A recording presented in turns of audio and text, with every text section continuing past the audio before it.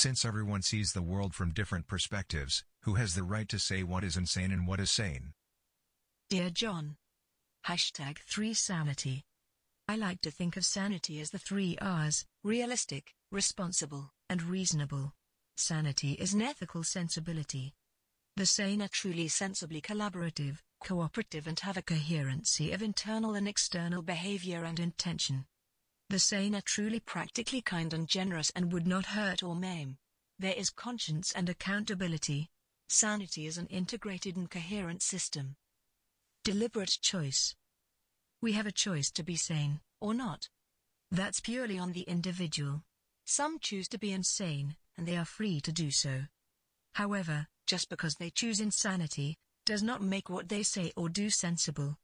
The choice to behave insanely may seem like a sensible choice to them, but that's their thing.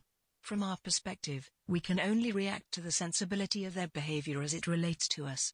And here we also can exercise our choice. We can choose to interact or not, we can choose to give attention or not, and we can choose to completely not react or ignore, whether they are crazy or sane. It's still our choice as to how we deal with it. We all have a right to determine what is sane or insane, just as we are free to choose our perspectives, beliefs, ideas, conceptions, and all the other parts which make up our worldview, and constitute our life view. Determining sensibility. I do try to answer questions asked of me as closely as possible to how they are presented.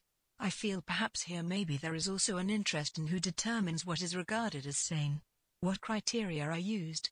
The legal definition serves us well here. That's determined by the person being a danger to others or themselves. Fairly simple and standard.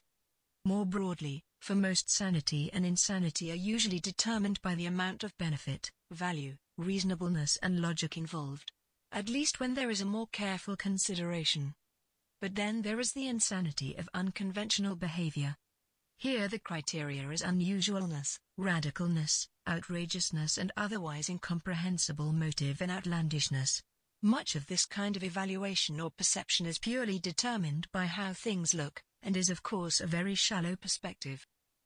Deeper perspective. If we look at the more of it all, and close the circle back to the individual themselves determining what is sane or not, we find this goes beyond a decision or a determination when it comes to one's own behavior. I mean, we can have an effect as to how others perceive our behavior.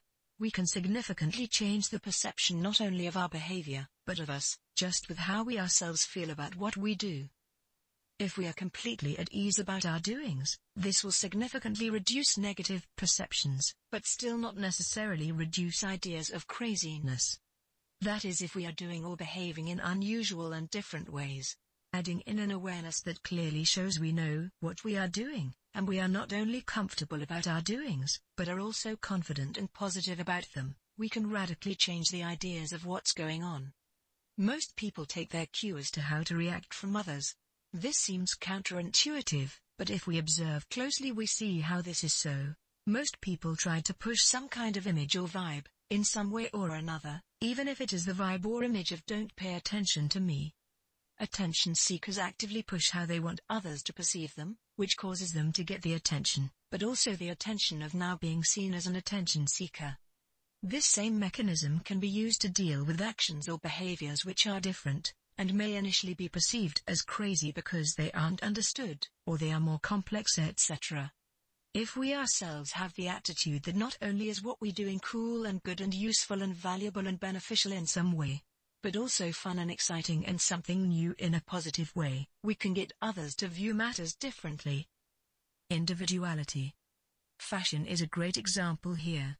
How often hasn't someone come along wearing something new and different, but they wore it with such an attitude that it made what would otherwise be seen as crazy, become a new fashion?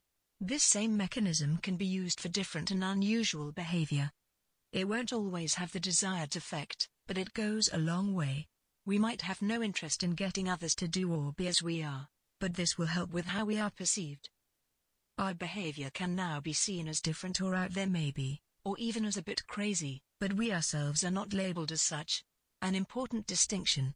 There are many examples of people being individuals or characters who are and behave very, very differently, but are not seen as insane. It's all very, very much determined by the inner beliefs. confidence and attitudes of the individual. We determine how others treat us, a responsibility few understand or take advantage of. Biella. Nobilia.org, Ask Biella. Ask Biella, Gateway Gazette.